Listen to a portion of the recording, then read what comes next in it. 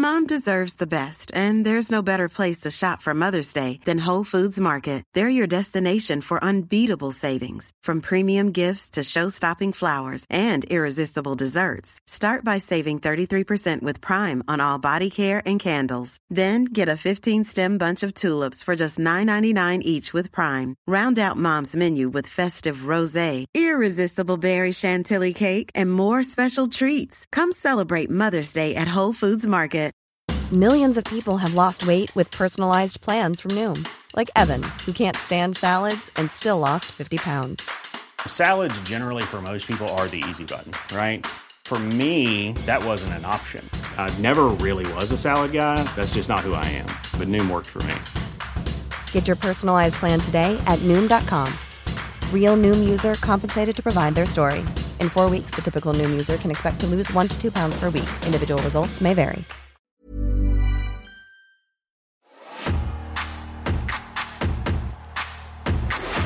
Rest in la peace. Come on to the rock show. Come on to the people's show. Come on to the premiere show, SmackDown. It's the 27th of January in the year of our Lord 2000. Sleepy Hollow was number 1 in the UK for the 3rd week in a row. Mario Party 2 for the N64 has just been released. It's that and number 5 are considered the best. But both of those things pale in comparison to the fact that Manic Street Preachers, the masses against the classes, have finally dethroned Westlife's rotten cover of ABBA. And I've never liked Mean Street Posse. Bollocks. I never liked Manic Street Preachers. No. From now on, we call the Manic Street Preachers the Mean Street Posse. It's probably you type an MSP for wrestling type of. I never liked MSP. Actually, before you go any further with your intro, John, can you please put the Mean Street Posse on a Manic Street Preachers album cover? Thank you. Thanks, John. Yeah. Joey Abs, the masses against the class. As you were, sir. I never liked the band after Richie, left/died, but they're my new favourite band after finally ending this streak. But moving on from all that, somewhere in the world in little old USA, which was a country back then, there was a little show called SmackDown.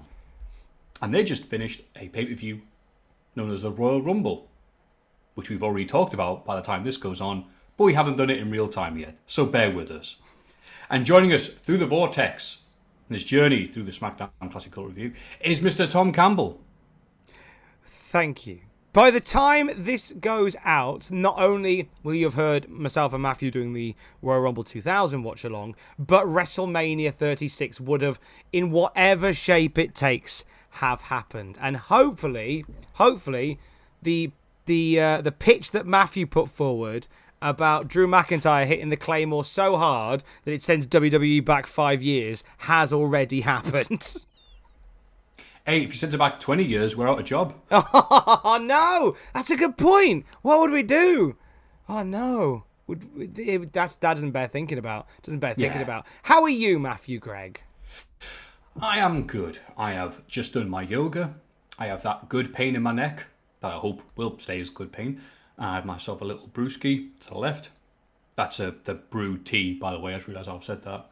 And I'm talking with my good friend Tom Campbell, who I've not spoken to in 7 days. So I'm in good spirits. What about yourself, Mr. Campbell? I am fine, thank you. I am eating everything at the moment. I just feel like that. And also, I'm not just eating everything. I'm drinking loads of tea. Like, I've never drank as much tea as I have done since going into self-isolation. Like, I just feel like I'm mainlining tea. I'm keeping the British end up by constantly drinking tea. And a whole load of Saurine as well. Big fan of Saurine while I'm in here. This episode is brought to you by Saurine and Yorkshire tea and Dreamies, every cat's favourite friend, and by Raid Shadow Legends. One day, Rodders, one day. And Uggs. And they're all in the hugs. Oh, what's So, Mr. nice is Tom- that me and you get to sit down now and go back to happier times, back when there was a crowd at wrestling, and we didn't need to worry about social distancing, although many of us wanted to social distance from some of the weird characters that turned up on a Thursday. Can you imagine? It doesn't matter how many people have passed away from what we're currently going through. The amount of repopulation we're going to go through 6 months from now. Oh gosh, all of the babies born in this particular era is alarming. It's going to be the opposite. It's going to say, please, people, go outside, get out of your bedrooms. They reckon that at the end of this, this particular instance in our world history, we will have both a baby boom and a divorce boom.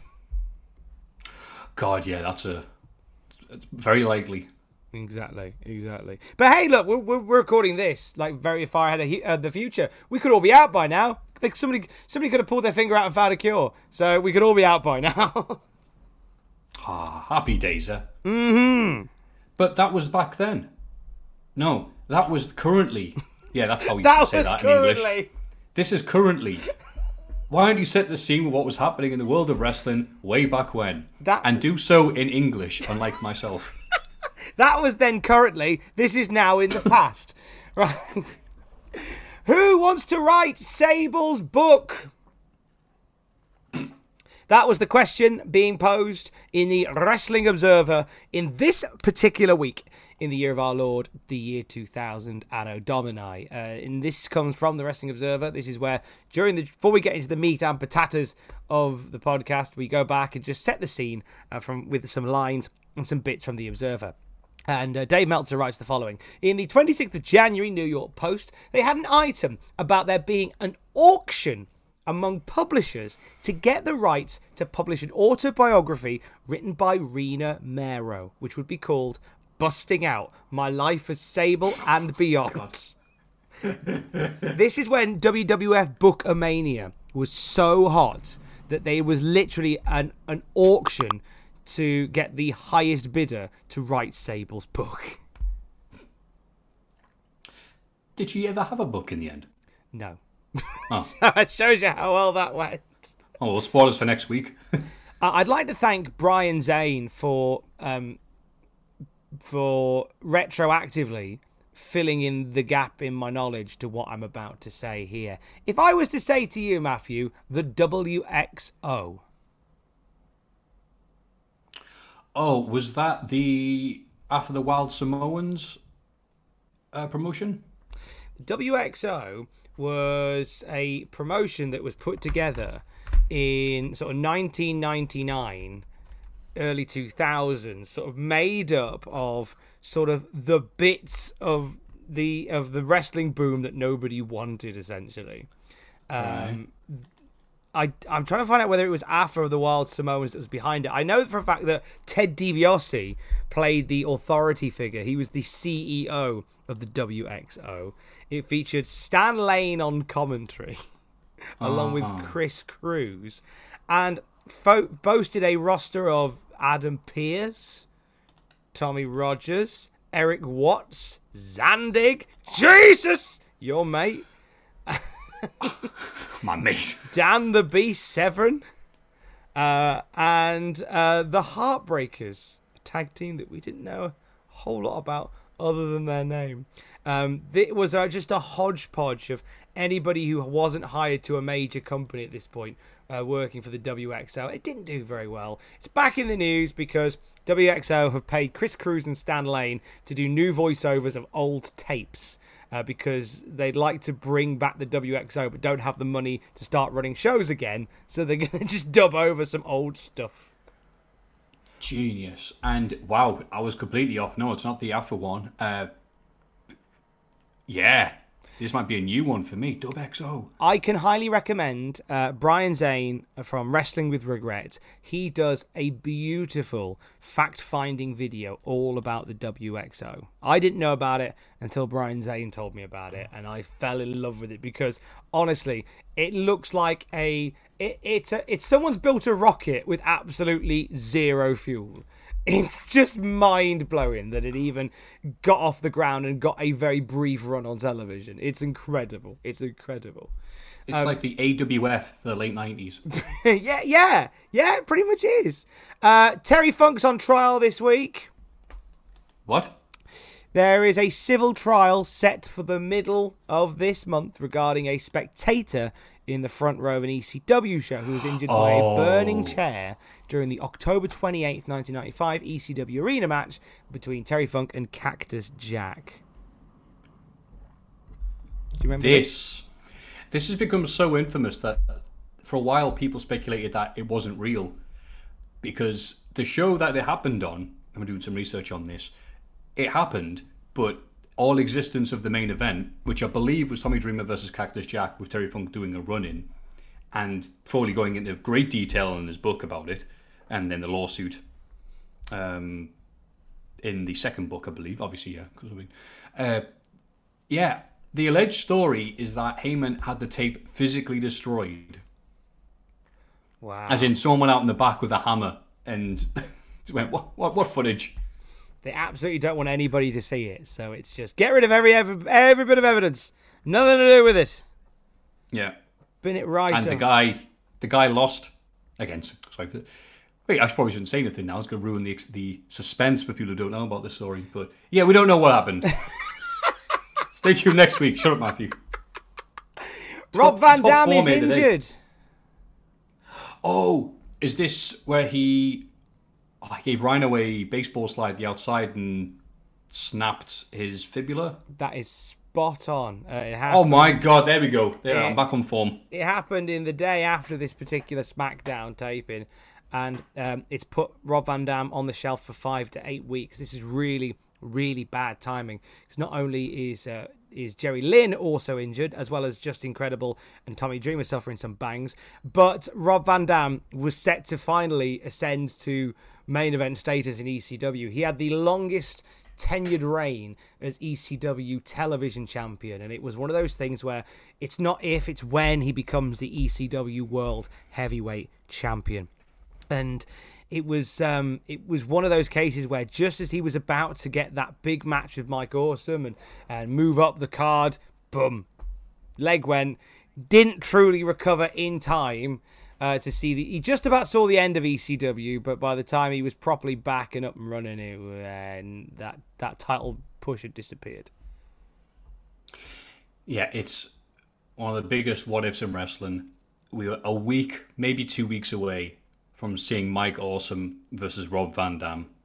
And as it happened, they never wrestled each other. We never had that one match that would have been amazing. Probably still be talking about it to this day. That both men in their primes. Life's a bitch. Life sucks, and then you die. Life doesn't suck if you're a wrestling fan in the UK, as WWF have signed themselves a lucrative deal with terrestrial television channel Channel 4. This was a big move for WWF because they've been on Sky TV for a long time. The relationship with Sky and WWF was a little bit rocky, so they took some of their programs elsewhere. And this was where Channel 4 said, we want a piece of that wrestling pie. So they started showing WWF Heat on Channel 4, and they picked up the rights to a couple of the pay-per-views, the first of which will be the Royal Rumble this coming Sunday. The deal is worth an estimated $1.13 million to the WWF, which was a good shout of money at that point. And even just Sunday Night Heat for the WWF in the UK is drawing over 1 million viewers, which is good shout. WCW has had the lion's share of the UK fans at this point, and WCW Worldwide on Channel 5 has been doing around about 800,000, which is respectable because not every household had Channel 5. I seem to remember when Channel 5 came out, you had to retune your videotape recorder so you could record on Channel 5. You had to get a man round to fix it. So did good numbers considering. But Channel 4 is in more homes, so more eyes on that. I'm sure this relationship will be long and fruitful and nothing will go wrong, Matthew. You have a Channel little 4 bit from... mortified at the content that we are providing. straight after Eurotrash. I know, right? I love how upset Channel 4 were. Yeah, I mean, that's a good shout. Like, Channel 4 were upset with the exposure of Mae Young's breasts. Do you know what? We all were. But this is the channel that hosts Eurotrash. You know, where every prepubescent boy in the UK got pretty much all their first sexual awakenings, and they take issue with an old woman getting her puppies out on television. To give the devil its due, the issue with Sky wasn't so much the violence; it was the fact that they had been promised this would be aimed towards teenagers, and what they got was a very violent, a very tit-filled show that was clearly not something that they could sell advertisers to teenage products or whatever. It was an adult show. And they're like, well, wait a minute.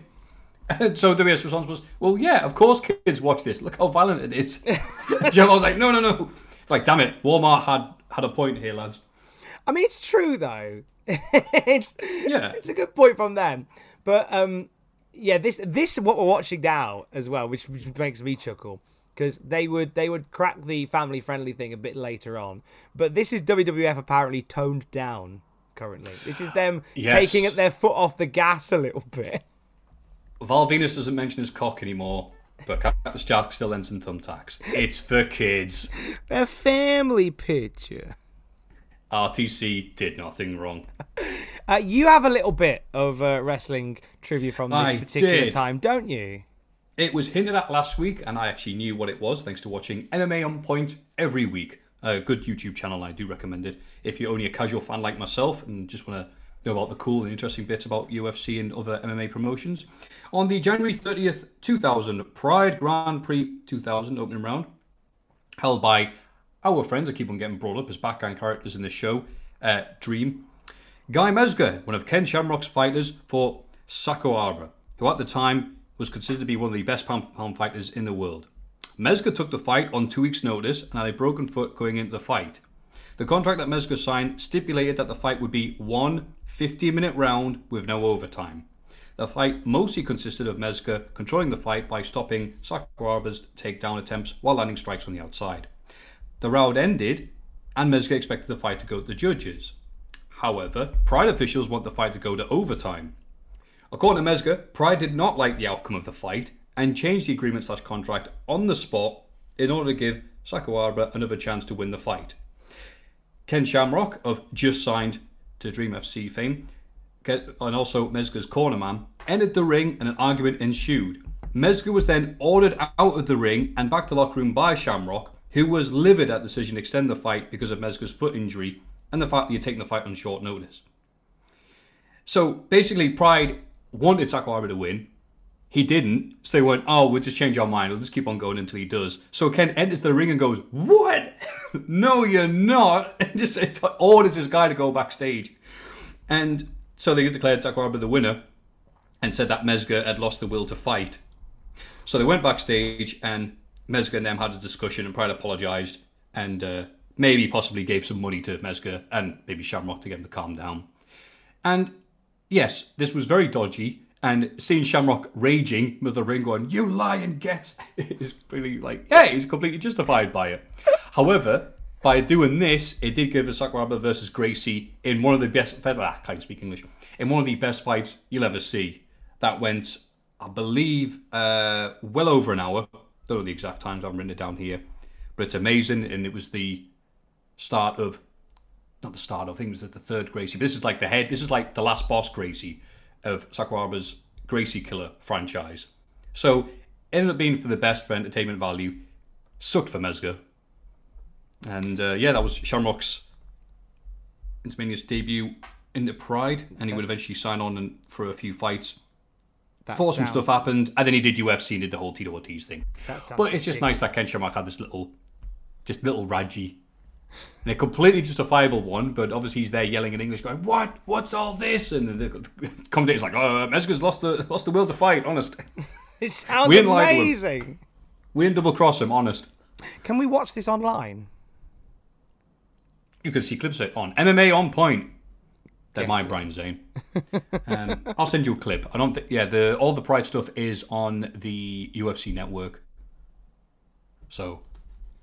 I like it. Give I them like a it. plug. Yeah, Dana White loves me. I love the idea of Ken Shamrock, as you said there, shouting, "You lying get." You. Ow. Anyway, that's that little thing. I was interested that you brought that up, like, oh, Shamrock's got signed to Pride. I'm like, oh, yeah, he does the thing. Anyway, that was the setting the scene aspect of the Colic SmackDown review. So let's move on with no further ado to the 27th of January 2000 after Rumble. Monday Night Raw recap. Triple H tells Big Show, you know, Show, me and you seem to have a common problem. The two face off with The Rock and a partner of his choosing later that night. It turns out to be Rikishi. DX take out Rikishi on the outside, leaving Rock to get double teamed. Oh no. Looks bad times for The Rock until Cactus Jack, author of the month, shows up with a 2x4 for the save. And that brings us to Widdy Woo, Widdy Woo, Widdy Woo, Widdy Woo, SmackDown intro. We have some new friends now, don't we, for WWF television? Triple H and The Big Show, and Rikishi and The Rock. The Rikishi and The Rock friendship is even funnier with hindsight, is it not? It is, and it's even funnier right now that they're just being presented as The Rock's really popular and Rikishi's getting there. There's no mention of the Hanoi family, which I'm not sure was that common knowledge on TV at the time. They're just two mates, as far as I know. And we're in Baltimore, Maryland, home of the Cookies. And we start off with Billy Gunn coming to the ring by himself when we get told that Road Dogg is not here. He is sick. Sick of being sober, I do not know. But Billy Gunn says... I was going to say, I don't know what's going on, what the story is with Road Dogg here. Was he recording an album again in Bunny Rabbit Ears? Oh, God, I forgot about that joke we had going. Yes, the last time he was off for a bit, he was recording an album. Nudge, nudge, wink, wink. He was recording an album at 3 a.m. outside of McDonald's. While shouting at a policeman. Holding up the mic in front of a bus stop. Oh, say your line. Billy Gunn says Road Dogg may have the flu, but he still has one word for you. Suck it. And it's like seeing Ant without deck. It really is, isn't it? So, does that shed any light on where Road Dogg was? Was he recording an album whilst crashing a car? Oh, damn it, Tom.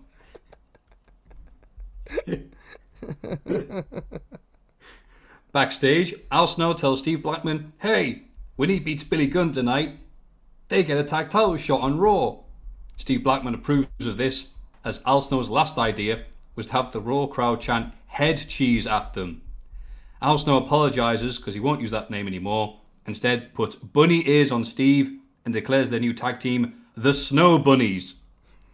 Blackman doesn't approve, so Al goes, I guess it's back to head cheese then, and walks to the ring. Mixed reaction as the crowd doesn't know if they're supposed to be cheering Al right now, because it was only 2 weeks ago where he was disliked by everybody. Yeah, I was going to say, this is a phantom face turn for Al Snow, is it not? He's getting there. He's been rehabilitated by the most charismatic man on the roster, Steve Blackman. But this will do wonders for Steve Blackman as well, though. It would do in that, yes, this is the very slow start of an alright tag reign going into an awesome hardcore title run for Steve Blackman. Oh, we've got that to look forward to, haven't we? The Summer of Blackman. We do. Oh, nice. Forget the Summer of Punk. It's all about the Summer of Blackman in my house. That's right. All the kids are going to grow out their hair, gain 10 pounds of muscle, and swing those sticks around. Oh, he's going to be so over. I'm so excited. Oh, DJ, can you play... Dun, dun, dun, dun, dun, dun, dun. And he goes, by the summer, he's changed his music. He's swapped it for that. That's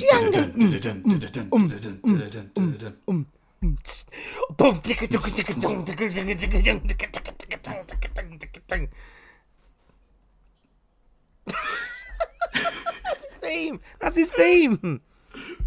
Lola starts off by telling us they could put a dress on Blackman and go as head dress. Well done, Jerry. Michael Cole says New Age Outlaws are lucky to still have their titles, as they look like they were going to lose to the Hardys on Raw until the Dudleys interfered. And you can almost see the Vultures circling around the New Age Outlaws title reign with his new hot tag teams popping up and Head Cheese. Gunn and Snow collide in midair, and Gunn appears to get hurt for real, not for play, by a collision to the face and needs some time to recover and choke Snow for a bit. Or maybe he just wanted to choke Al for a bit.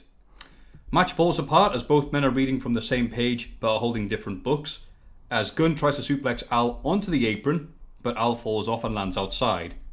Doesn't sell, so he grabs Gunn and decides to punch him directly in the balls in front of the referee. No call allowed. Al misses a top rope leg drop, so he takes an atomic drop, followed by another atomic drop, followed by not another one, as Al messes it up, and Gunn just pushes him, and the crowd can be heard booing. This show is pre-taped, and that was the best take that they could do. I love that. Jackhammer is supposed to set up the Famouser, but here's Blackman and his stick. Gunn is much higher up on the food chain, so he grabs the stick and twats both of them in front of the referee, who calls for the DQ. And we get a nice follow-up from last week, when we talked about the mixed metaphors that Triple H got wrong, as Cole must be a fan of this and travel back in time after that Claymore, and says, Billy Gunn reversed the tables. Which I don't know, pop me. Suit yourself, Tom. What do you think about this extravaganza of a match? Oh, Blackman, bless him. Giving it an old college try, but very much learning his place in the roster. But Billy Gunn leaves looking very cross. DX aren't happy. It was fine. It was a fine enough match. I don't mind Al Snow and Steve Blackman as a team. I'm excited for what they'll do. Like I'm not against it. I remember when I watched this first time round, the segment on Raw where it was Al Snow like trying loads of names like Head Games and stuff. But I remember even thinking then Head Games would be a good name, more so than Head Cheese and Bunny, Snow Bunnies, and Knobhead. Knobhead. they never tried Knobhead, did they? Let's go, Knobhead. They hang like a door handle on Steve Blackman's head. No, it's Al Snow playing both members of the team. So Al Snow wins the battle of the crowd isn't sure if they should be cheering this guy or not. And I put down worst non-Bulldog match in months. Oh, okay, bit harsh there. Backstage, Triple H and Steph aren't happy with this, and they exposition everything that we already saw in the Raw recap. Thanks, lads. But Big Show shows up with his WWF t-shirt and blue jeans like he's working the doors tonight. Such a jobber. And says he has proof that The Rock's feet touched the floor first. Yes, I forgot about this. He has a series of photos, but Triple H isn't convinced and he says it needs an eyewitness. Big Show begrudgingly leaves to go get one. Triple H appears to be treating Show as a joke, but Show is stupid. This segment, if it had been filmed in 2020, this whole storyline would have lasted 3 minutes. Because Big Show would have gone, my feet hit first. And Triple H would have gone, oh yeah, get me proof. Here's this guy's Instagram story. He was sat at the front. Triple H goes, oh yeah, that checks out. Yeah, you win the Rumble. Yeah. Here's at Green Shirt Guy. Also, Lesnar Guy. You'd have so many different people. The spot from the Rumble match, I know we've discussed it. Rock's feet touching the floor. Was that meant to happen? I think I checked Pritchard's response to that, and it was along the lines of, I commit to non-answer. It didn't really say if it was or it wasn't. I just wonder whether it was a happy accident. It worked out that way, didn't it? Yeah, it gave Rock and Big Show something to do and a bit of impetus to carry on feuding for a couple more weeks and sort of put the WrestleMania main event in jeopardy for The Rock a little bit longer. I can't help but feel it was a happy accident. I think so too. Because I think they would have probably still done Big Show versus The Rock at No Way Out, Winner Goes to Mania. They still would have found a way to do that, but I think the feet touching the floor thing was just a nice little addition to that story. I agree. I think it's like Bulldog Kid. Rock's feet touched the floor. Rock's feet touched the floor first, whether he wanted to or not. Don't know why I can't talk today. I'm really sorry. Hey, you're talking wonderfully. You are well good at the words. Talking bollocks. TV Guide has 4 different covers. It's Presidential Smackdown, because of, the whole American election thing coming up. We have China, Mick Foley, Triple H, and, hey look, The Rock, who could still possibly be president one day. He really, really could. And Can't read a screenshot that in case he is. In at least the story mode of 2K20, he is. Oh, is he? Yeah, in the 2K20 story mode, you play like just some useless kids training to be wrestlers, and it's just bad. But one of the funniest parts of it is they constantly refer to President Dwayne Johnson. So it's like, oh, The Rock's president in this story. And I think near the end of the career mode, like if you're upset with me spoiling career mode for 2K20, geez, you need to get out.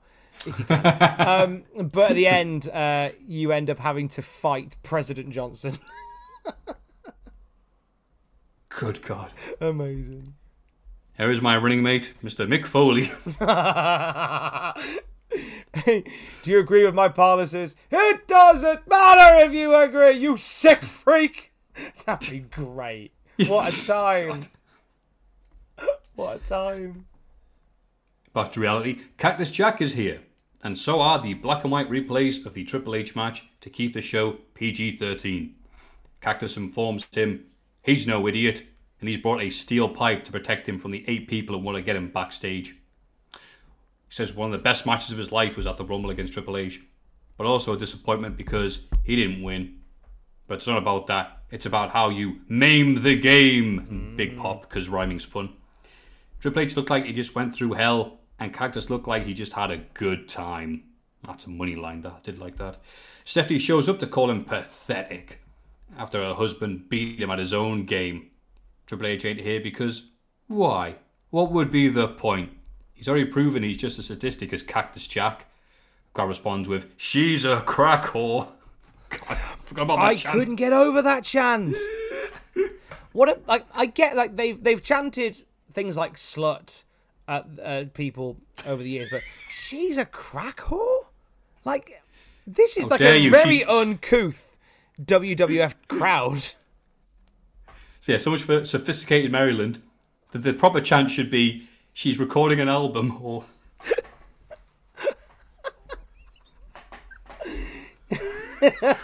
Cactus says he doesn't know how she's going to produce an heir, considering Triple H doesn't have any balls. Steph slaps him, but he ain't retaliating, but offers her to play a game called Do That Again and See What Happens, and he dares her to play the game. She scarpers, so Cactus tells her to go find her husband. And then Cactus thinks about it for 2 seconds and goes, sod it, I'm leaving, but tell your husband he'll be ready to finish this whenever he's ready. Very abrupt change there from Cactus, but apart from that, a good segment, and it showed that, yeah, alright, you slapped us, do it again and see what happens. So, give the crowd what they want about Steph having to take the crack whore pile driver or whatever the crowd want to see. The old crack whore driver, as is better known. Special occasions only. And speaking of special occasions, Halftime Heat returns on January 30th. Would you like to know what happened on this show, Tom? Yeah, I seem to remember it was a bunch of highlights from the Rumble and an interview with a very groggy-looking Steve Austin. He's been self-isolating, we can all agree. He looked like he'd been self-isolating for 2 weeks because he looked pale, chubby, and just a bit forlorn. That's what I remember from, if it was this particular interview, I remember being really sad seeing this interview. Oh, is it that bad? It was more the fact that in my head as a then 15 turning 16-year-old wrestling fan, Steve Austin was just like this godlike figure who every time he turned up, like, everybody died. And it was just, he just came across as unstoppable, and the idea of seeing Steve Austin sat on his sofa with a brace on, just looking helpless, and it just really crushed me. It's an interesting point you raised there, Tom, because we generally only see wrestlers when they are at their physical best.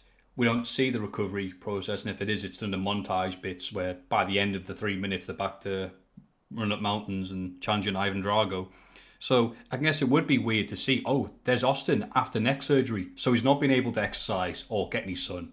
and he's been playing Mario Party 2 and going, Deborah, my palm hurts. I can't spin it around for Shy Guy.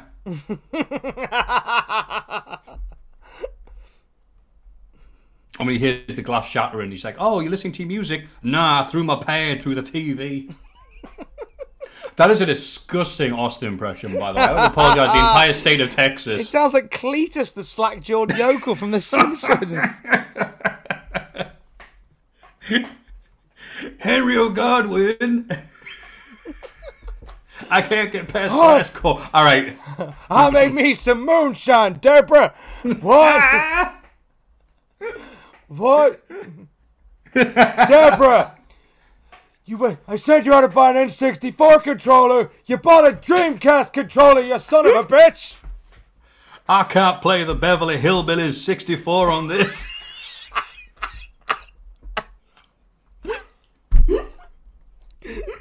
I love that game. I love that bunch of bastards. Hold on, my phone's going off.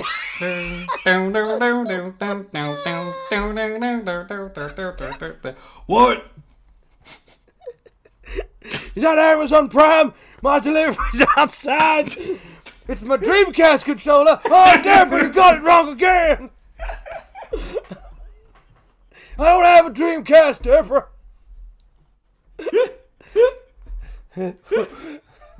What? You bought me a Neo Geo Pocket. There's no games for this. It's like when you bought me the Pocket. What? My Game Boy Color. What? My Game Boy Pocket. What? It's like the Game Boy Color but smaller and more black and white. What? My Neo Geo Pocket. What? What? My Wonder Swan. What? My ColecoVision. What? The test jokes that we've just recycled? What? My Philips CDI. My Sega Pico. My Sega Nomad. 87 batteries for that son of a bitch. Oh, God. Oh, there you go. New meme. You're welcome. There we go. Steve Austin My Photoshop John. Steve Austin lists off obscure gaming consoles. See, that's why, because in some of those older consoles you couldn't pause the games. That's why Austin couldn't get in the treadmill. It was a different time, folks. Come on. I can't pause while I'm on the treadmill. Oh, I can't pause these goddamn laser discs. I've been stuck on the same goddamn level of plumbers don't wear ties for 3 weeks now. Jesus. My son, my bitch, tiger handheld. I'm waiting to get in the last level. It never ends.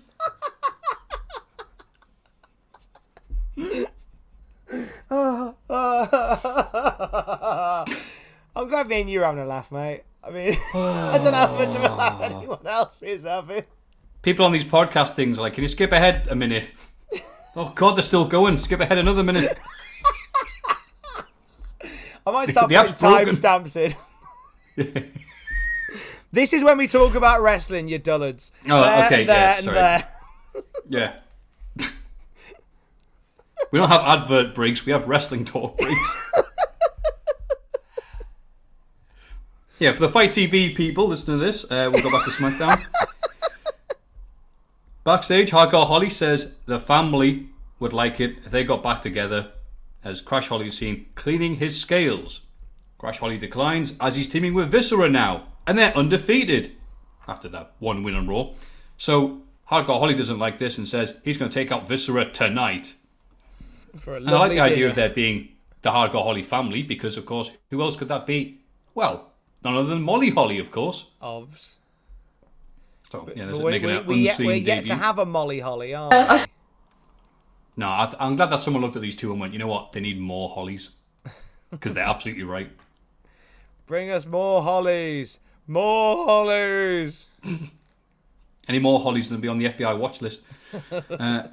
Edge and Christian, with Edge sporting a new hat here, and they are gobsmacked. That's right, gobsmacked. And when you know Edge, you know that's a lot of gob. That the Dudleys attack Terry Runnels on Raw and gives a serious promo that definitely conflicts with the big cheers. It's like, my God, it's so bad what they did to Terry. Her back may be broken, she may never wrestle again. And it cuts the replay and it's like, powerbomb, yeah! EC dub. Hippity hoppity, women go through property. What did you think of the absolutely charisma-drained promo from Edge and Christian? That's the somber, my fellow Americans voice. Like they're about to tell the world that the Russians have finally launched their nukes. It's time to make your peace with your gods. It's very inappropriate. There's audio of Winston Churchill saying something similar. Do you know that? There's an underground radio station, which is like the BBC's Fallout station. Mm-hmm. And in there are tapes of Winston Churchill. And on those tapes are recordings of Winston Churchill saying words to the effect of, if you hear this, then we have been overrun and overtaken. Please stand by for further details. Because he had to record it in the event that they lost the war. It's nice that they shot that alternate take. Yeah. I think they've done that at WrestleMania this year. Is that the DVD of World War I or World War II? It's World War II in colour. Oh, bollocks. We've got the black and white. Do you know what? And off the back of that, I know we mentioned WrestleMania. By the time it's happened, I do hope that if and when it comes out on DVD, we get alternative endings. That would be a good selling point. Be great, wouldn't it? Yeah. Mm-hmm. Anyway. Yeah, and we won't go down the rabbit hole of making Winston Churchill say, if you're listening to this, it means that Lou Tez finally lost to Farmer Jim. If you're listening to my voice right now, please note that I have got past Bob on Battlefield on Super Mario 64. How'd you get past Tom, you son of a bitch?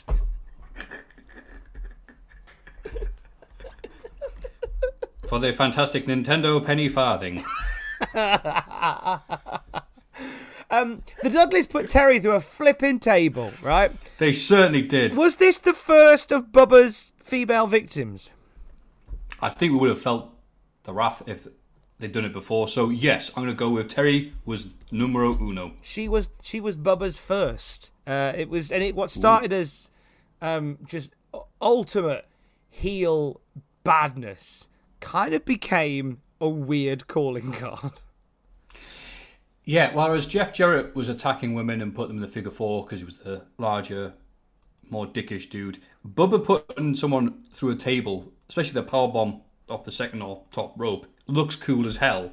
So they're wanting to make him look like a baddie, but it looks too nice. It's a cool thing, and it's, at this point we're all desensitized to violence against women. But on the plus side, it means it's the first time ever that Terry Reynolds has been the top of the list. Anyway, with Terry out, it means... Yeah, whatever. How much do the fans love Edge and Christian here? They do like them. They're still slowly rising with that very slow push because they're having a stop-start kangaroo jumps with the Hollies and Too Cool and everyone else getting a bit more attention. But they're still there, and Edge still has the wacky Edge finish to keep him strong. And also, Terry won't be back for a while, which is for the best because now the crowd can actually pay attention to the Hardys matches. Yeah, that's true. Anyway, neither team bothers with tags to start off because they're mad as hell. It's all smooth sequences and beautiful transitions while not looking pre-planned. And these guys are just getting started with their chemistry. I believe this is the second match they've had on SmackDown so far. Headbutt to balls, still no WhatsApp. Gets 2 on Chris. Have I typed Chris short for Christian? I bloody well have. You have, mate. Christian. 2 on Chris, surname Tian. Was there not talk, very briefly, that when Jason Riso was going to TNA, he was going to be called Chris Jin? I thought that was a joke, along with the joke that when they told Christian heel, he was going to be heathen. Ah, that might have been a joke then that I misinterpreted. It's one of these things where everyone says it so much, you go, was that going to happen? Is that real? Don't know. Is that real? Yeah, it's like that. I'm not sure when we'll get to it, or if it does get announced at this time, we find out later on. The infamous story about Vince McMahon deciding that Christian was so ugly that they should blur his face out with a blue mark. Oh. Everyone's seriously considering it.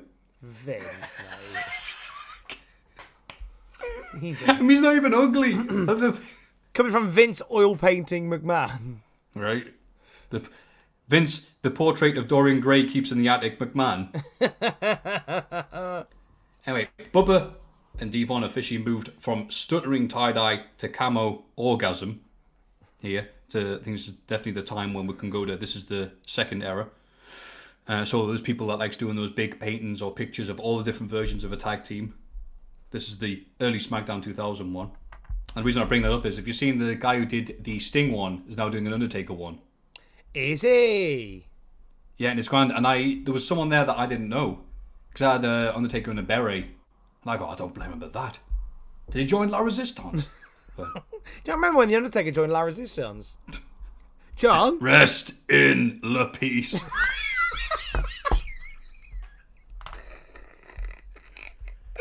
That is exactly how the French go.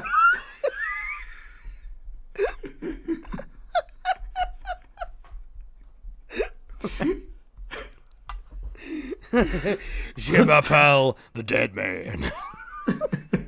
Je adore Sarah. J'écoute AJ Styles, ass clown. J'ai habité le Death Valley. I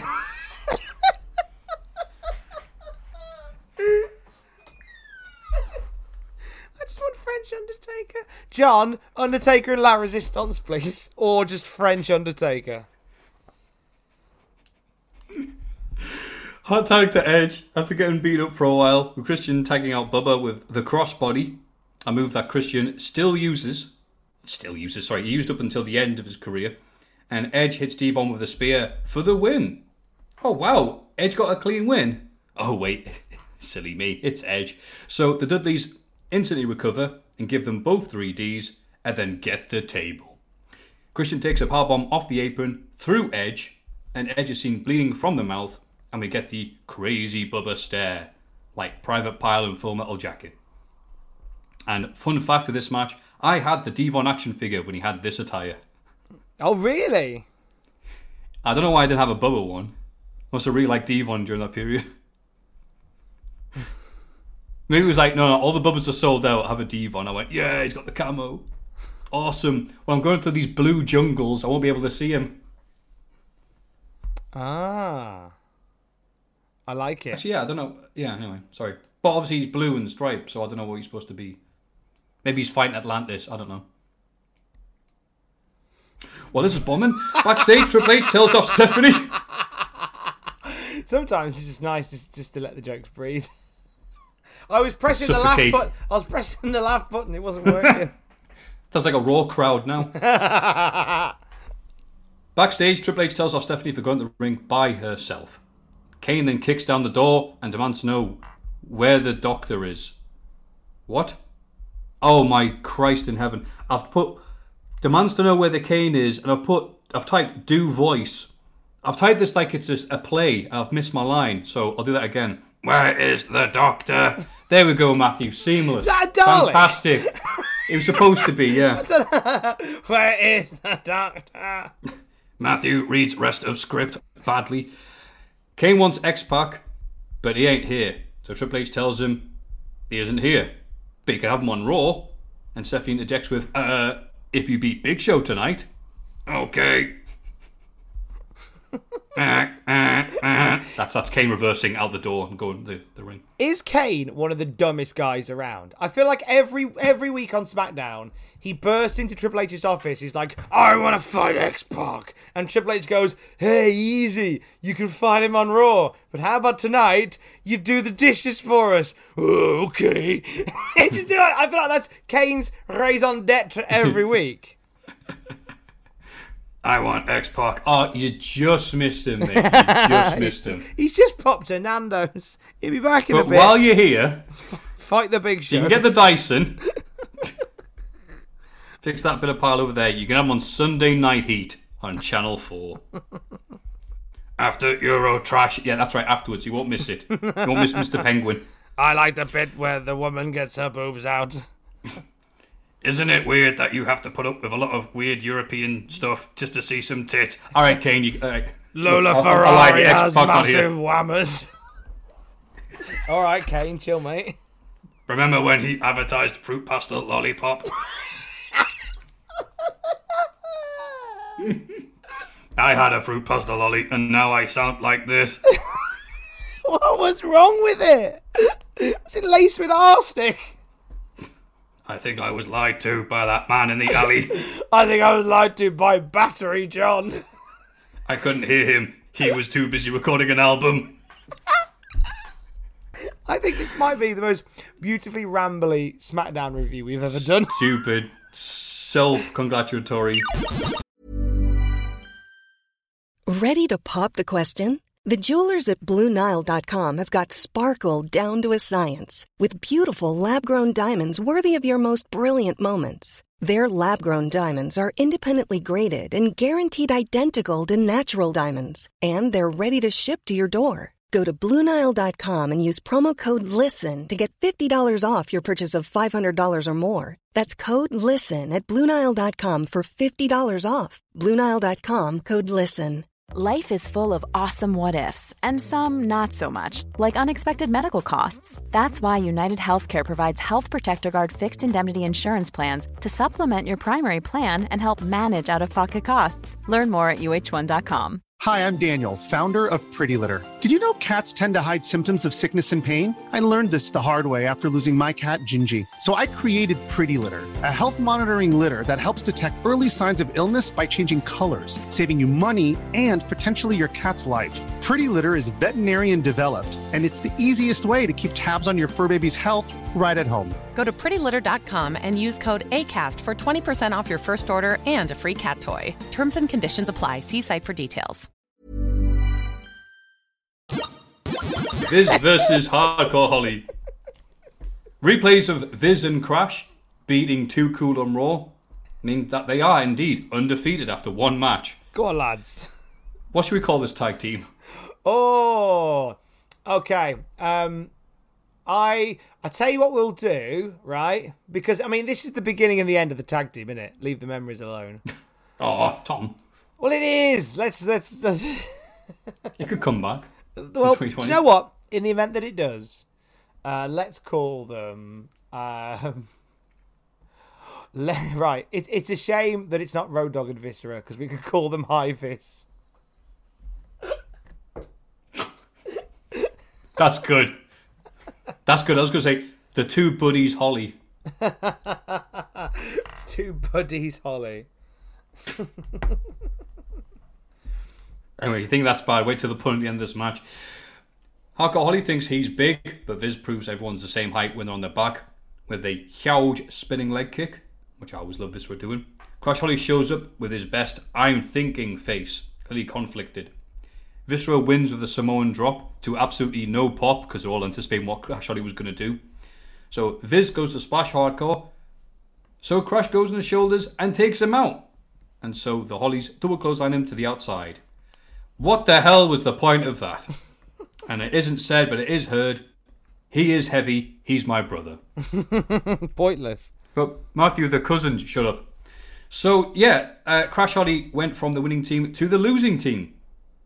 Also known as James Storm declined to sign with NXT to stay with TNA. That's pretty much what happened, isn't it? Yeah. Backstage, Show wants his photos back. Sorry. No, coming back. And wants Triple H. Back. Sorry, I actually need those things. They'll help my case later on. And wants Triple H not to abuse their privilege. Triple H goes, whatever. Well, it had been 5 minutes since we last tore down Big Show, so I'm glad we went back to that. And SmackDown tonight is brought to you by a poster of The Rock asking you if you have any milk. The Rock says, "Do you have some milk?" And if you do, don't shove up your ass. Put it in your mouth instead. Take that milk. Turn it. They sold millions of posters with that expression. The got milk thing is... I think we've talked about it on the podcast before, so I'm not going to. I believe we have, yes. So if you go back, you can find a history of the Got Milk campaign. It's wonderful and silly. Yeah, suddenly milk was the healthiest thing in the world, and there's some argument to be made for that, sure. But as someone who realised much later in life that he was lactose intolerant and should avoid milk, screw you, SmackDown poster. Do you know what I learned, right? At time of recording, obviously now you're hearing this, like the WrestleMania's happened, but we put out our prediction video the day before we recorded this right now. And in the video, I just thought, instead of just sitting down and doing my predictions, because I'm in self-isolation, I'm just going to record them doing different things around the house. So it took me about an hour to do the predictions. A job that should have taken probably 10 minutes. Because I painstakingly set up the camera in different places around the house, doing different things. And in one of them, I go into the fridge and I drink from the bottle of milk that we've got. We get skimmed milk. We get Red Top because, for similar reasons to you, I have a bad stomach and skimmed milk doesn't make me vomit. So I'm inclined to drink it. I can't get over the hate for skimmed milk in the internet wrestling community. I've had some of the angriest messages from people asking why I drink Red Top and why I've turned heel on them for drinking skimmed milk. I've never known it. It is crazy, the tribalism that wrestling fans have got into. Like, you know, Tom, I liked you when you said AEW was good. Tom, I liked you when you said that Dub XO was underrated and deserves to be brought back. But you drinking a different type of milk, that's it. It's like you and You are not like me in this unique way, and therefore we are no longer friends. We are enemies. It's like you and sparkling water. Oh, but I absolutely love doing that just to wind people up, because how dare you rule your life dictated by some very funny memes online and some Twitter tweets when I've been drinking fizzy water all my life, and as you can see, it's had absolutely no effect on me. There were people who used to drink fizzy water with pride, and then they heard me talking about it, and now they no longer drink it. That's a good idea, that. That is. You know what else is a good idea? SmackDown being brought to you by PhoneFree.com. As free as the wind blows. Did anyone use this? Who knows? And also WrestleMania 2000, a must-have for all guys wanting some alone time with a single mum. I put in my notes. Oh, God, go on, give me. Where did we put it? Brought to you by WrestleMania 2000. Keeping Matthew quiet for up to 45 minutes. I'm pretty sure Michael Cole said that. The abridged version of the backstory here. Was it somebody seeing your mum at the time bought you WrestleMania 2000? I forget, it was so long ago, Tom. Who? Somebody seeing your mum at the time. That's right. Bought you WrestleMania 2000. He did. He wanted to get on our good books, and also so we could piss off for several hours. And then just disappeared upstairs. He's a smart man. Best Do you know what? I actually applaud him. I think that's a great idea. I feel like if I was to ever find myself in a position in a relationship with somebody with a child, I would probably buy them WrestleMania 2000 as well. Partly for the confusion of them going, what am I meant to do with this? That's also a funny thing, because I don't feel that that's a bad story at all. It's a great story, mate. Or doesn't make my mum... Some people like, you're just calling your mum a slag. I went... You're allowed with your single mum to go dating and whatever. Like, Elaine has needs. Don't say it like that, Tom. Those 3 words, the way that sentence was structured, just absolutely stepped over the line, didn't it? A 3-word. But there's no easy way of going. Look, if your mum wants to date, she can. A 3-word sentence that completely steps over the line. Moving on. Your mum did. God, I hope we got time for some wrestling today. Kane versus Big Show. 2 men who wish they were as heavy as Crash Holly. And aside from the thrilling action of Show doing something and yelling, "Argh!" we get told X-Pac was being a wrong one on Raw, despite Tori insisting he was a perfect gentleman on vacation. Because the people who don't remember, because Kane didn't win the title from Big Show in 99, the stipulation was Tori had to spend the Christmas break with X-Pac, which she's been traumatized from, apparently, or she's been acting like she has, but still insists X-Pac did nothing wrong. Anyway, Big Show launches Kane outside and yells, "Who's the Big Show now?" You are, dummy. Crowd still stunned silent after the Crash versus Viscera storyline has ended, and nothing happens until X-Pac, with the amazing DX hockey shirt / dungaree combo, tries to abduct Tori by picking her up and going, "You're my wife now, Dave." It was very Papa Lazarus, wasn't it? Yes. But Kane shows up to chokeslam X-Pac in the front row, but then all of DX show up to beat down Kane. Kane is still a house on fire. No, sorry, Kane. And Triple H has to smack him down with a chair to get him to calm down.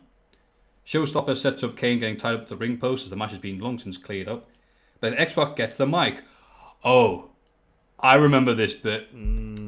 X-Pac's going to tell us the X-Pac Tori Christmas story. He moves to the bedroom scene and tells Kane that's where all the action happened, because that's where his girlfriend seduced him. X-Pac describes how Tori removed all of her clothes and then tore all of X-Pac's clothes off too. She kissed me on the head, she kissed me on the chest, and on the... Well, I won't go that far. She did, but I won't. Jesus. X-Pac yells about all the sex he had as the crowd cheers, because they like sex. X-Pac tells her she can do whatever she wants. He lets her go. Tori goes to leave as the commentators speculate she'll go get back up. Then she pauses, walks through to X-Pac as Lawler says, no, she's going to attack X-Pac herself. Instead of attacking her, she shoves her tongue down his throat. Kane, no! X-Pac, the end. And then he throws the microphone as if he's dropped it via the promo mic bomb that CM Punk thing would do. Then he catches it dramatically. So the story was, Tori was with Kane and using him for protection, I guess. And then X-Pac converted her, like Sean Connery converted Pussy Galore and Goldfinger. And this is a very Russo, all women are hooers and can't be trusted storyline. Do you know what this also means? I get to do this for the first time in a couple of weeks. So, Tori was with Kane, and it's transpired that despite the fact that Tori is disgusted by X-Pac, they were actually on the sly an item since at least Christmas. So you know what this means, don't you, Matthew? What, Tom? You know what this means? 1 second.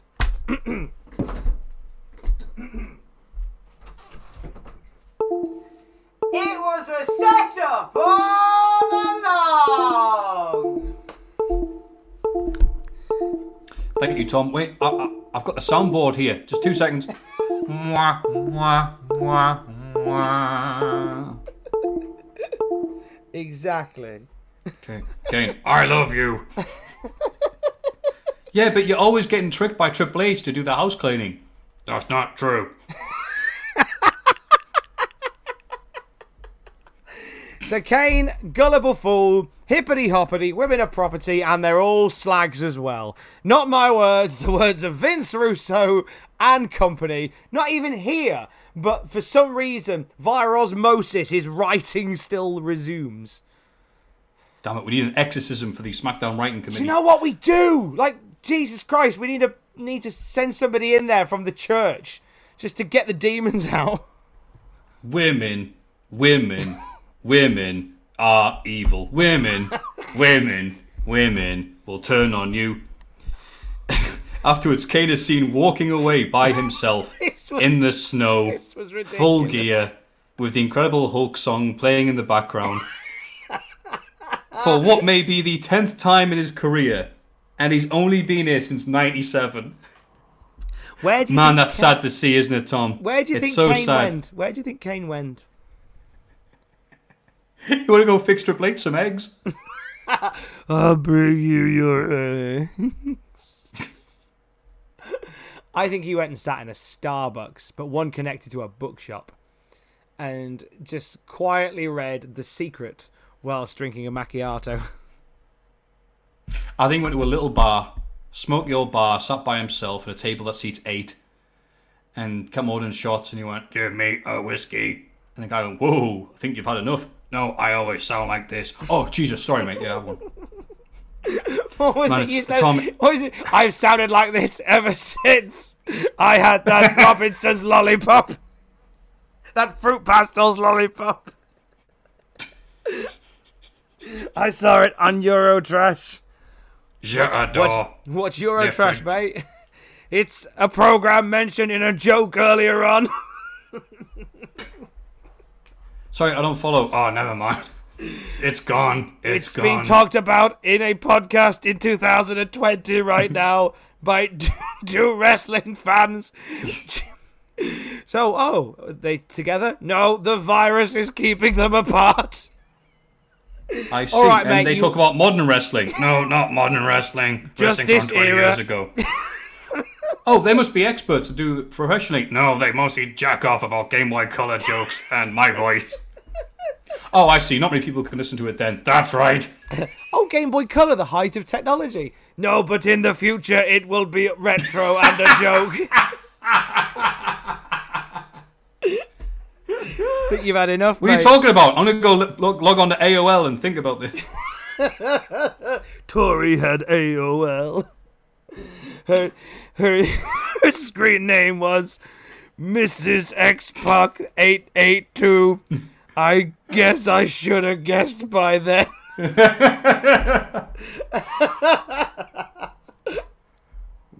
But her username on MSN Messenger was "All women are bastards."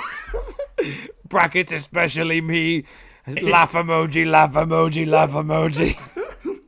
Doesn't Kate have a silly voice? Geocities.com. Well, anyway, we walk away from this sad scene. So sad to see Kane betrayed again. So sad.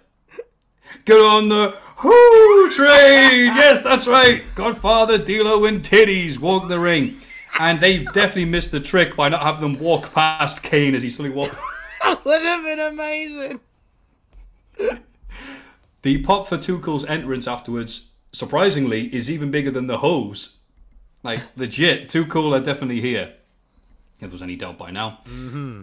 Scotty Too Hottie nails D'Lo, then hits the moonwalk as his hat flies off. I thought that noteworthy enough to type that out. They wrestle for a bit, then Godfather tries to go for the hoe tray in the corner.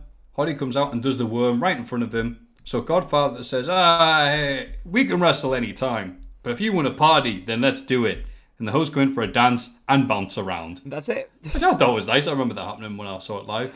And of course, the best punchline that WF has to offer shows up, which is Mae Young and Mark Henry. And they've got good news. All get to the line of the night by quipping, she passed away. Mae Young yells in the microphone, I'm pregnant! As everyone in the ring looks disgusted. And Lola says, tell the Pope there's been a miracle. A lot going on here, Tom. What do you think? A lot to unpack there. I love the idea of this match just stopping and becoming a dance-off.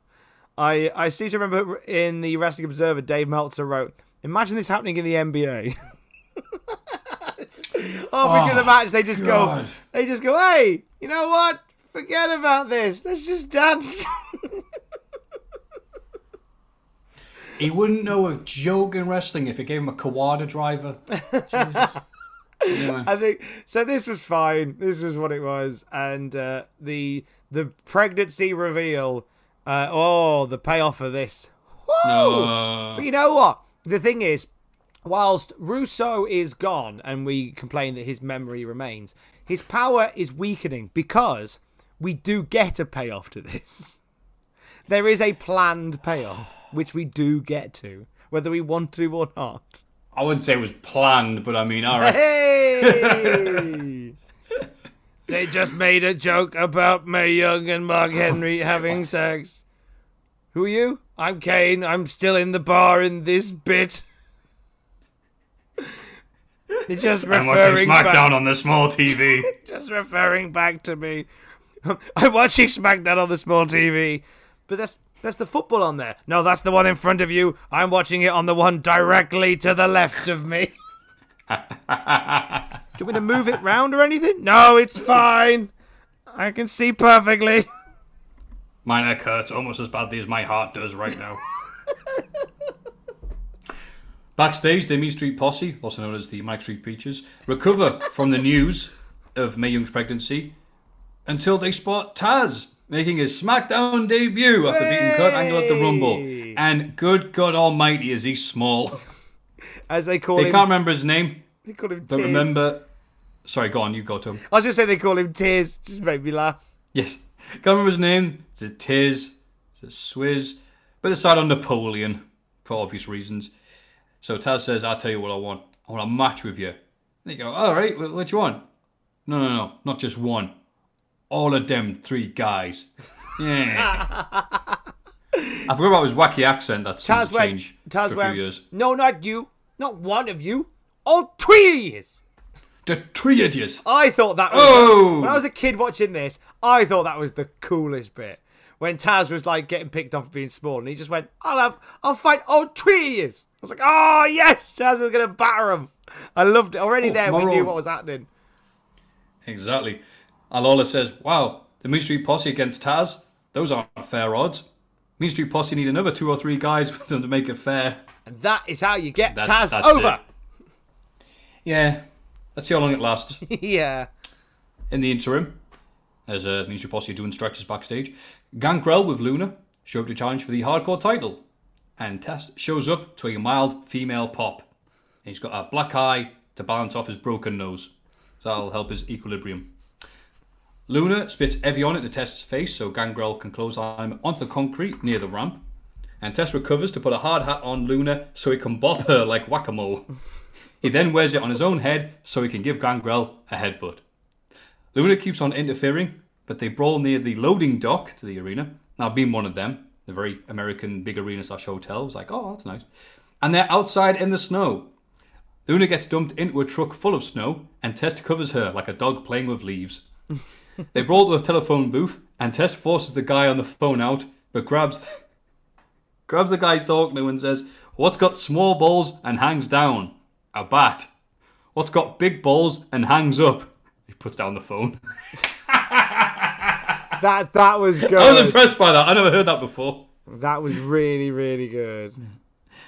We get more items, usually found in a game of finders keepers, until Luna accidentally hits Gangrel and sends him into a sea of cardboard boxes off the docks. That just to be happening there for a Starsky & Hutch chase scene.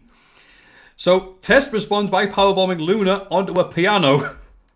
It's happened to be there in the loading docks. And then flies off onto the safety pad of cardboard for the pin. The best Test match since SummerSlam 99. Like how earlier on in the night, Terry Reynolds getting powerbombed through a table was cause for solemn tones. Luna gets powerbombed onto a piano. Way! Hola! You deserve it. Oh well, hippity hoppity, that was someone else's property. And backstage, the Mean Street Posse argue some more about who gets to pin Taz, because they're so cocky, because there's 3 of them, and 3 is a bigger number than 1. This segues into Taz's entrance and awesome music, found on the WF The Music Volume 5. And, God, I missed listening to that. Cole does a bad job of selling him as he walks down the ring, calling him an overachiever, and he's done a lot, and he's this and that. To the point where Lawler has to go, Cole, shut up. And Lawler has to put him up. Bad guy Lawler has to take over from Cole because he's doing such a rubbish job of selling him. And I mean, he may as well have renamed him the Big Dwarf for all the tension they're putting on his negatives in this segment. But it doesn't matter because Rodney gets dismantled, so Pete Gas tags in so they can double team him behind the referee's back. Tries attempts to clothesline Rodney over the top rope, but physics intervenes and he can't manage it, so he bonks on the bottom rope and lays there limp. And he looks dead. But thankfully he gets up, but for a split second it's like, oh my god, is Rodney actually dead? Taz chokes out Joey Abs instead while they're checking on Rodney's pulse to beat 3 men on a handicap match. Very impressive. Mm-hmm. But then who should choke but Kurt Angle attacking Taz. Basically very unhappy with the victory at the Royal Rumble show. He was trying to argue that because it was an illegal choke, the victory doesn't count, was tainted, and he would spend the next few weeks trying to overturn it. And the commentators do a good job of saying, no, look, his arm is below the head, so it's cutting off the blood. It's not a choke. So it's nice to see that type of wrestling. It's very rare for them to go this deep into a wrestling hold, but it's a nice little change of pace. Yeah. If you listen to that bit of commentary, you think Taz was getting a mega push, but obviously Michael Cole, I don't know if he's looked at his notes or Vince McMahon's, because maybe Vince saw him and got a good look at him the first time he saw him on TV and was like, what? Yeah, he's a very out of character purchase for WWF. I mean, I get the impression that Vince didn't know that much about Taz anyway, because there's the classic clip that does the round of Taz, of Vince talking about Taz, going, oh yeah, he came with a lot of credentials, Suplex King and all that. So you get the vibe that Vince didn't really know that much about Taz until he turned up. Yeah, and he had a lot of protection in ECW because ECW had many faults, but one of the positives they did was highlight the positives. They wouldn't put out Taz and go, Taz, go out there and be tall. It's like, no, the Taz, go out there, pop your hips and suplex everybody and do this and that. So WF were like, nah, we're not going to do that. We'll have him beat the Mean Street Posse, and that's it. I thought it was a good effort at pushing Taz strong booking of Taz over the Posse. Like I feel like, and I'm being overcritical here, I wouldn't have had Angle attack him so soon and leave him laying so soon, because he only debuted less than a week ago, and he's already been laid out. Like, no. I'd have also had him beat the Posse much quicker, like 30 seconds, like abs. Out the suplex, abs, suplex, Rodney, Taz mission, gas, done. That'd have been how I'd done it. Yeah. I'd have just been like 30 seconds, done. Don't have Angle come out yet. Save that for a little bit, because they're not really building to Angle Taz at No Way Out, which is the next pay-per-view down the road. Like, that's not happening, so, as far as we know. But we'll see. Well, something happens next week that's sure to change a few things. Mm-hmm. So that Taz has some of the worst timing ever. But that's for next week. Backstage, Crash Holly and Hardcore are together again. Crash asks him not to be jealous, though, because what he's going to do, something Hardcore Holly couldn't, and that's win the IC title tonight. Ooh. And we get the WrestleMania 2000, aka the Photoshop John 2000 Slam of the Week. And that was on Raw. Chyna pedigreeing Hardcore Holly onto a chair to help Jericho retain against Hardcore Holly. And they leave together. That's Chyna and Jericho, that is, not Hardcore. Crash, on his way to the ring, runs out so he can hold the scales in front of Hardcore Holly and block his view, which I thought was a nice touch that I didn't see before. And Jericho has been accompanied by Chyna, so we get the SmackDown debut of the Bazooka. Yes, I was trying to remember what the name of this Bazooka was. It had its own name, didn't it? Jim. Keith. No, I don't know. Was it the C1000? It had a name and a number. I honestly don't remember it having a name. I'm not calling it a liar. I'm just surprised that they gave a gun a name. Bazooka. And Chyna coming out with this means that she now knows how Jericho felt carrying something useless and expensive. Hey! Dankeschön. Jericho doesn't blame Hardcore for being jealous. He'd be jealous too if his cousin was Saturday morning star Elroy Jetson. He's going to beat him up for Astro and the rest. Still remember this years later, and Elroy would haunt Crash Holly for a while, especially as the crowd start chanting, Elroy. I forgot that name was born here. Do we have to explain to people what the Jetsons was? Mate. Earlier on, we made a joke where we mentioned the ColecoVision, the Wonder Swan, and the Nomad. I genuinely don't feel like we should explain the Jetsons. Because by now, if people are invested in our nonsense, they're still here, and they'll look it up in their own time. Some of these references predate electricity. Yeah, you're right. Anyway, moving on from the talkies that we were talking about before. Jericho doesn't seem interested in selling much for Crash in a Rock wrestling Val Venis kind of way. Luckily, Hardcore Holly is there, or he wouldn't get any offense in, as Hardcore bonks Jericho mid-line salt the IC title, but Jericho only just kicks out. Damn it. We were that close to Elroy as IC champ. So Chyna walks over the DDT Hardcore Holly on the outside, allowing Jericho to ignore Crash's offense some more to lock in the walls of Jericho, and Chyna and Jericho leave together. Lovely. I mean, speaking of no selling, here's The Rock walking. Oh, and here's a nice little bit. Sometime this week, didn't get the exact date, Dwayne The Rock Johnson guest stars in that one crappy episode of Star Trek Voyager with the Alien Wrestling Federation. And this is officially The Rock's first acting career appearance. Oh, it's the beginning of the career of the acting world for Dwayne The Rock Johnson. Certainly is. The episode achieved a Nielsen rating of 4.1 million homes and a 6% share, making it the highest rated episode of the season. Jesus Christ, I'm so hungry. I can't even pronounce words. Nearly there, mate. You know, I have Push my on Huel. through. I have the thing with Huel is it's great. You have it. It's easy to stir up and mix and whatever, drink whatever. But it is like when you're playing a video game and you're on like acid or lava, and your health gradually goes down bit by bit, and you can feel yourself getting hungrier and hungrier as the seconds progress. So I'm very sorry that can't pronounce words. Do you want me to look? I'll tell you what. Look, there's the bits that we need to know for our main event of the evening. It's The Rock and Rikishi. This is no. I want to talk about Star Trek. I know, because I've got bits here about it. This is okay, go ahead. In which this is the week he played Sunkatsu, the Pendari champion in Star Trek Voyager. Bless you. Thank you. Breakthrough. This was his breakthrough on TV, and the next big thing he would do would be playing Matthias in The Scorpion King. Haku Machente. He stands alone because I'm leaving WWF forever. But what does it say about Dwayne The Rock Johnson and the star power and the stardust that he gives off? The fact that he makes a guest appearance as a wrestling Pendari wrestling champion in Voyager. And it's the biggest episode of Voyager of the season. Yeah, I mean, Star Trek Voyager clearly is the dub XO of the Star Trek franchises. And, of course, special mention, if you have seen this episode, during the fight between Seven of Nine and the champion The Rock, he does use the rock bottom. And even did the people's eyebrow as well. The Rock was the first WWE superstar to appear on Star Trek, the other two being Tiny Zeus Lister and The Big Show, who both got starred on Star Trek Enterprise. And have you seen this episode, by the way?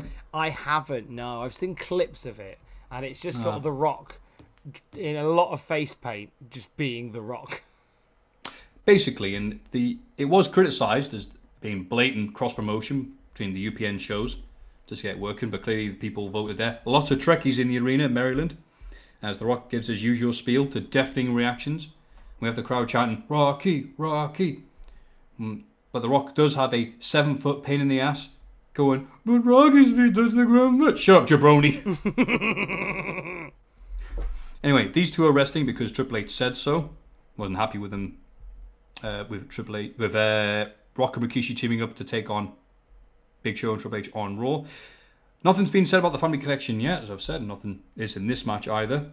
But Rikishi goes hit for hit with The Rock, so you know he's serious. This is definitely not a Bulldog or Venus. And Samoan Drop lets Rikishi get the advantage, but he misses a charge in the corner, walks into Spinebuster for 2.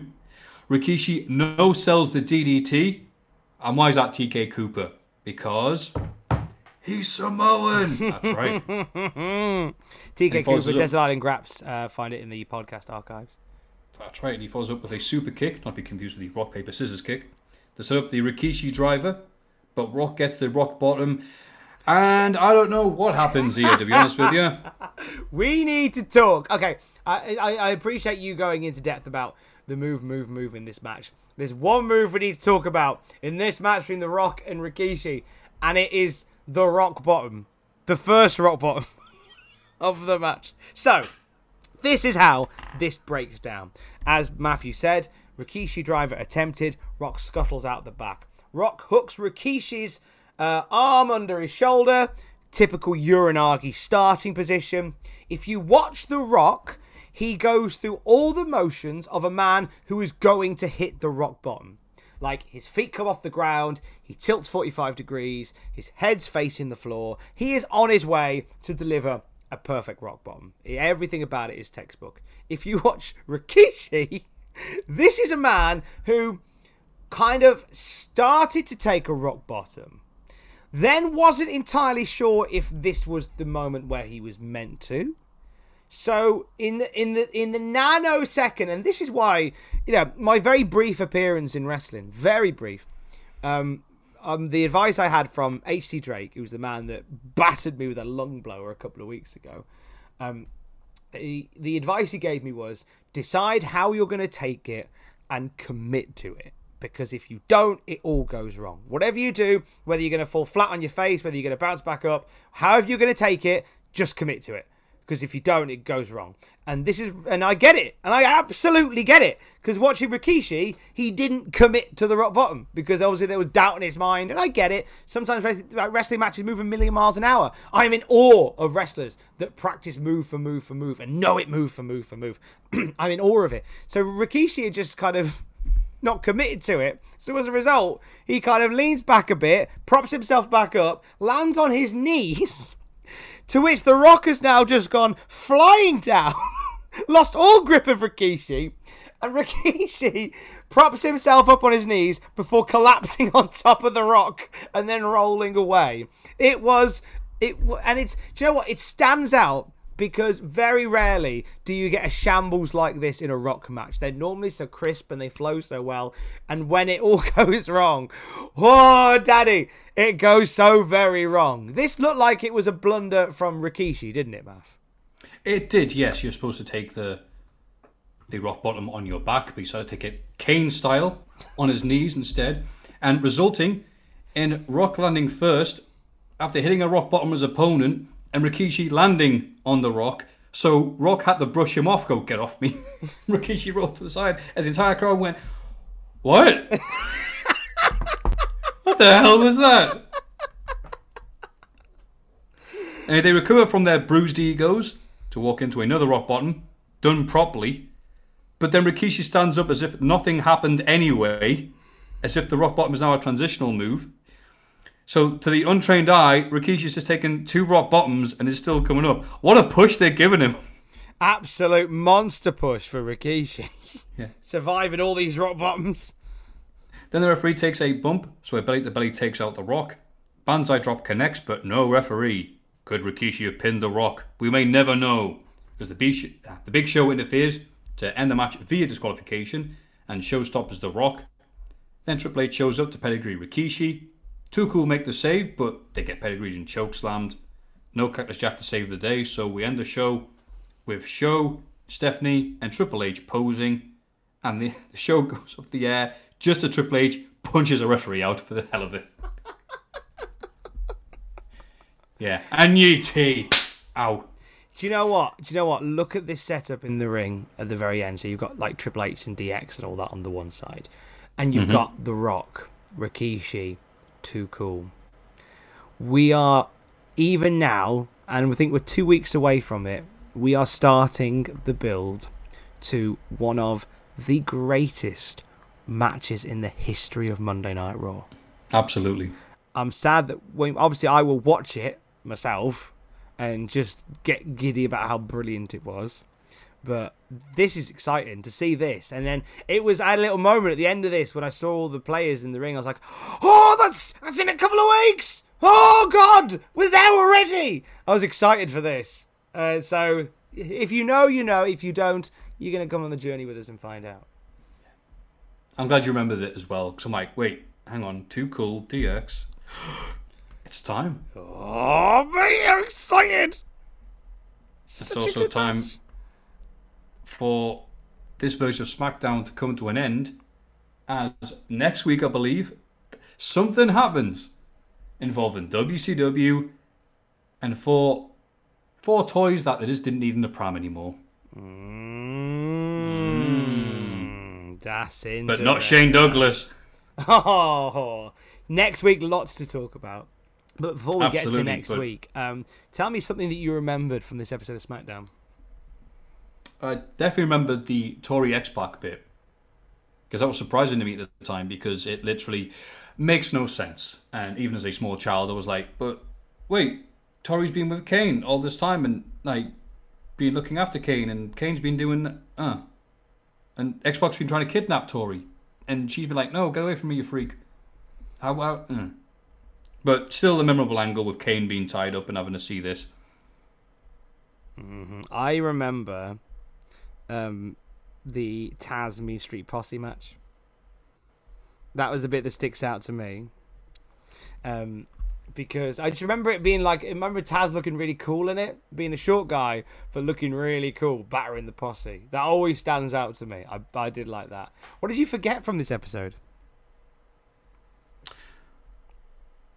I had forgotten about that amazing rock bottom Rikishi moment. That itself actually was incredible. That rock bottom. I clearly didn't forget about it at the time. It clearly had no impact on me as a small child. Growing up and going, you know what would be good? If someone put all those moments in a video.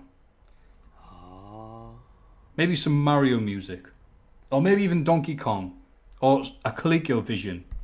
To be in the spirit of this podcast. And they should make 400 of the Get. Nah, that'll never work. That's a silly idea. And what did you forget about, Tom? Mine was the same. That rock bottom at the end. I totally forgot that happened. So when I was watching the episode, I had it on whilst I was chatting to my good lady about something or other. There was something work related, and as it happens, I just burst out laughing mid-sentence, and she's like, "What's funny? What's happened? What's so funny now?" And I was like, "I'm sorry. It's completely unrelated to what we're talking about, and I know it's serious, but look at the state of this rock bottom." So it was a happy forget to see that bad boy again.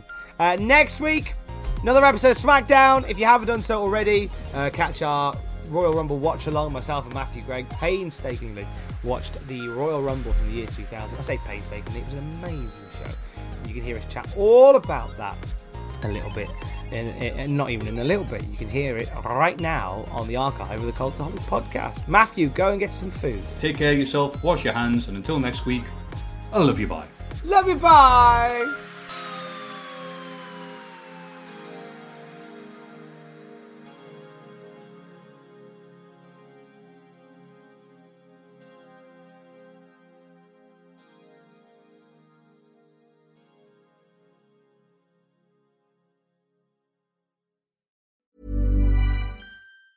Hi, I'm Daniel, founder of Pretty Litter. Did you know cats tend to hide symptoms of sickness and pain? I learned this the hard way after losing my cat, Gingy. So I created Pretty Litter, a health monitoring litter that helps detect early signs of illness by changing colors, saving you money and potentially your cat's life. Pretty Litter is veterinarian developed, and it's the easiest way to keep tabs on your fur baby's health right at home. Go to prettylitter.com and use code ACAST for 20% off your first order and a free cat toy. Terms and conditions apply. See site for details.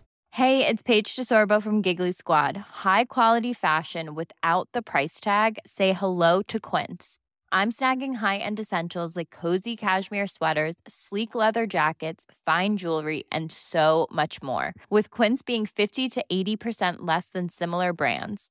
And they partner with factories that prioritize safe, ethical, and responsible manufacturing. I love that. Luxury quality within reach. Go to quince.com/style to get free shipping and 365-day returns on your next order. Quince.com/style. For all the wrestling headlines in just 10 minutes, search Cultaholic Wrestling News on Apple, Spotify, or wherever you get your podcasts from.